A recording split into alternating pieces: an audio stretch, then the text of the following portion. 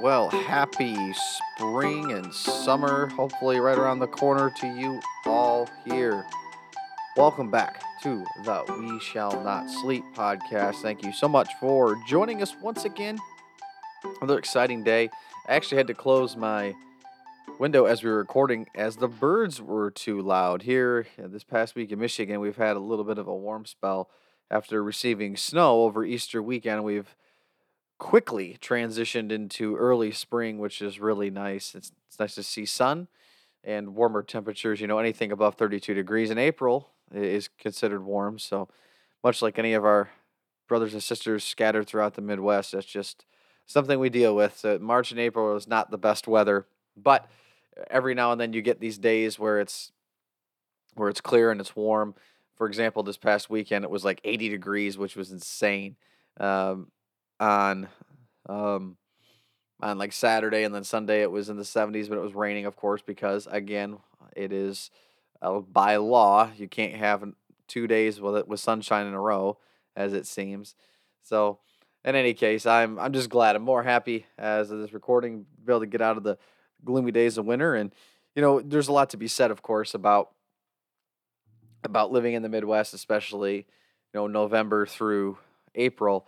But it is nice to be able to see all the seasons. It makes you appreciate the longer hours once the time change occurs and seeing more sun. And then when you're just getting sick of the hot weather, the fall's right around the corner again, and so on and so forth. And it's the small things. And this is something that I was reading here this past week, that I found rather impactful. I'm going back through the book of Job, and the people know Job, people know the ending, people know the beginning, but sometimes some of the verses in between can get kind of lost. And this is something that is seen in Job's reply to, oh, what's his name? What's his name? Bildad. That's right, Bildad. This is just from Job 26. And he begins to describe God. He asks all these questions, and he's talking about God is that he says he spreads out the northern skies over empty space. He suspends the earth over nothing. He wraps up the waters in his clouds, yet the clouds do not burst under their weight. He covers the face of the full moon, spreading his clouds over it. He marks over the horizon on the face of the waters for a boundary between light and darkness. The pillars of the heavens quake, aghast at his rebuke. By his power he churned up the sea. By his wisdom he cut Rahab to pieces. By his breath the skies became fair. His hand pierced the gliding serpent. And these are but the outer fringe of his works. How faint the whisper we hear of him. Who then can understand the thunder of his power? And this is something that kind of tied all in what I've been thinking about here as of late.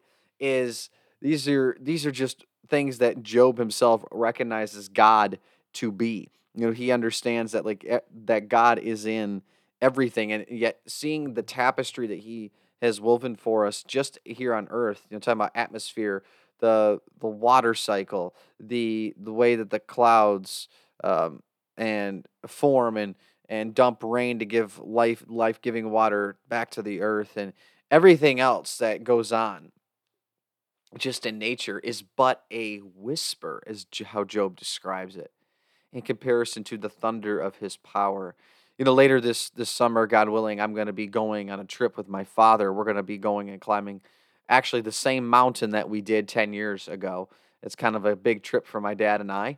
And we're going out to Colorado, and we're climbing Mount Huron. It's one of the 14ers there in the Rockies that is just northeast of Denver, just outside of Buena Vista is where we will be going. And for me, when you're up that high and you're able to see nothing but mountains, just think that that's just a whisper of God. It just gives me goosebumps, right? And the other thing is being able to see God in many things, if not all things, doesn't mean that God is in something as something as inert as maybe like a brick, for example, like a man-made brick, but you can see how God demonstrates his beauty through the works of human hands and his own. And I wonder, as Christians, this is kind of tied into the inherent value of things. You look at how beautiful green grass is in the springtime, or a fresh cut lawn is in the summer, and the dew begins to sit on it in the evening as the sun's rays hit it just at the right angle where you can get this majestic Instagram photo, right? You see the beauty and the colors of water. You see them in the tropics, and you see them in like the Mediterranean, the Bahamas. How blue and bluish green, and turquoise maybe the water is. You see it in the mountains. You see it on the beaches. You see it in architecture, in man-made architecture. You can see the craftsmanship that he has granted to certain people. You see this everywhere, right? You experience it in the solemn places where you're able to just to listen to nature, listen to the birds chirp, for example, the sound of rushing water in a waterfall or a river. You see this all the time, and being able to stop for a moment to see God in those small things and to be able to appreciate that. I mean, there's a lot of people that just love going on walks. They love going on walks, like my father and I. We just like to do that, like going on bike rides and seeing the countryside and just seeing the beauty there is out there. We also, personally, we just love to experience each other outside. That's why we do activities all the time. And what I'm getting to is being able to see inherent value, or the potential to see inherent value in everything and everyone that we come across and we experience. Behavior is what separates people, obviously, when it comes to disagreements about sin and holiness. However, what it doesn't do is it ought not to diminish the inherent value that God the Father has on his children. Something that I've been thinking about as of late is that we this dichotomy that exists between, again, we've said it all the time. It's that age old thing of, love the sinner, hate the sin. Well, there's a lot of truth to it, but the message has always been, hate the sin, hate the sinner even more because they are committing the hateful sin and they're not repenting of that. Well, yeah, because Jesus was known for his hate, right? He called out evil for what evil is. He called people out of sin. He asked them to make a choice, but he never shamed the sinner, the person that was not expected to adhere to, again, the Jewish customs or later the Gentile converts' customs and moral traditions. Again, it's not the healthy that need a doctor, it's the sick. He wasn't always blaming the sick for being sick. It's a product of sin that people are born into debauchery and terrible home lives and situations, right? That's what we would acknowledge. But you still have to make a choice. It does not take away the person's own liberty from the matter. And we oftentimes forget that there is a median here, that we do want to love people. That's how the love of the Father is displayed, that if we love one another. That's Jesus' own words. They will know you because of their love. Well, love also comes with not an abandonment of boundaries, not the disillusionment of behavior differentials. It is ultimately, inherently, a standard. Love, perfect love, does a lot of things. Obviously, it casts out all fear, but we read that at weddings of what Paul says about love. Love is patient, love is kind, it does not boast, it does not envy, it does not become angry, right? But yet we know love to do that all the time. But he's talking about the godly love, right? The godly love that we are supposed to have for one another, and never more present than in a godly Christian marriage between a husband and a wife. Well, when you take that and you bestow that same love to people who don't have the same values, we ought not to expect anything in return, because that's not what Christ did. He wasn't, all right, now what are you going to give me?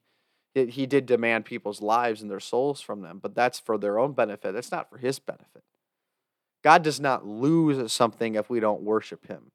He is still whole and complete. He does not need our support, our love, but he mourns because he knows that we have lost something if we chose to not be involved with him in his life. Those are the differences. And as Christians, if we can see the beauty in nature, we can see the beauty in our daily interactions with one another, and a newborn baby, the love a mother has for her child, and how the children just nestle up to the bosom of their mothers and listen to that heartbeat, something that they're so used to being in the womb. We can see that beauty. But what if we can also see that in one another? This true beauty. that does not diminish based on behavior. The potential for every human life to live in this true beauty is real. Some people will forever reject it, and we have to be okay with that. We have to be okay with that. Does not mean we ever stop pursuing and showing that love. But people do have to make a choice. Most fundamental question anyone will ever ask and then have to answer for themselves is, what have you done with Jesus Christ? Everyone has to come everyone has to come to a conclusion with that question. Whether you hate him, you're indifferent, or you love and you want to serve him. Everyone has to answer that question, and they will be forced to eventually. All will bow, whether they want to out of their sheer will or whether they are forced to into submission eventually. These are some things that I'm just talking about. Can't we see this inherent value in each other and look down just as the Father did? You think about the call to Matthew, Levi, we know Levi, the tax collector, and later to be named Matthew, betrayer of his own people. And Christ called him. Do you think the other disciples really like that? You can see a depiction that has some creative liberty in it in the Chosen, when Jesus calls Matthew out of the tax collector's booth, and then they depict it as, like Peter asking Jesus, "Don't you know who he is? Don't you know what he's done?" He goes, "Yeah, of course I do, and I do know him." So talk about an outsider coming into his own people, like he's ripping them off and taking a couple off himself, living large while being a friend of the Roman government who's persecuting his own people. He's a traitor, right? And Jesus looks at him and says, "Hey, follow me," and he does. Then he writes a gospel about him, right? So as it seems, if Jesus can do that, so can we. These are just some thoughts. Appreciate your time. Much love to you all. Happy Easter tide as we head towards Pentecost. May God bless you, and may God keep you.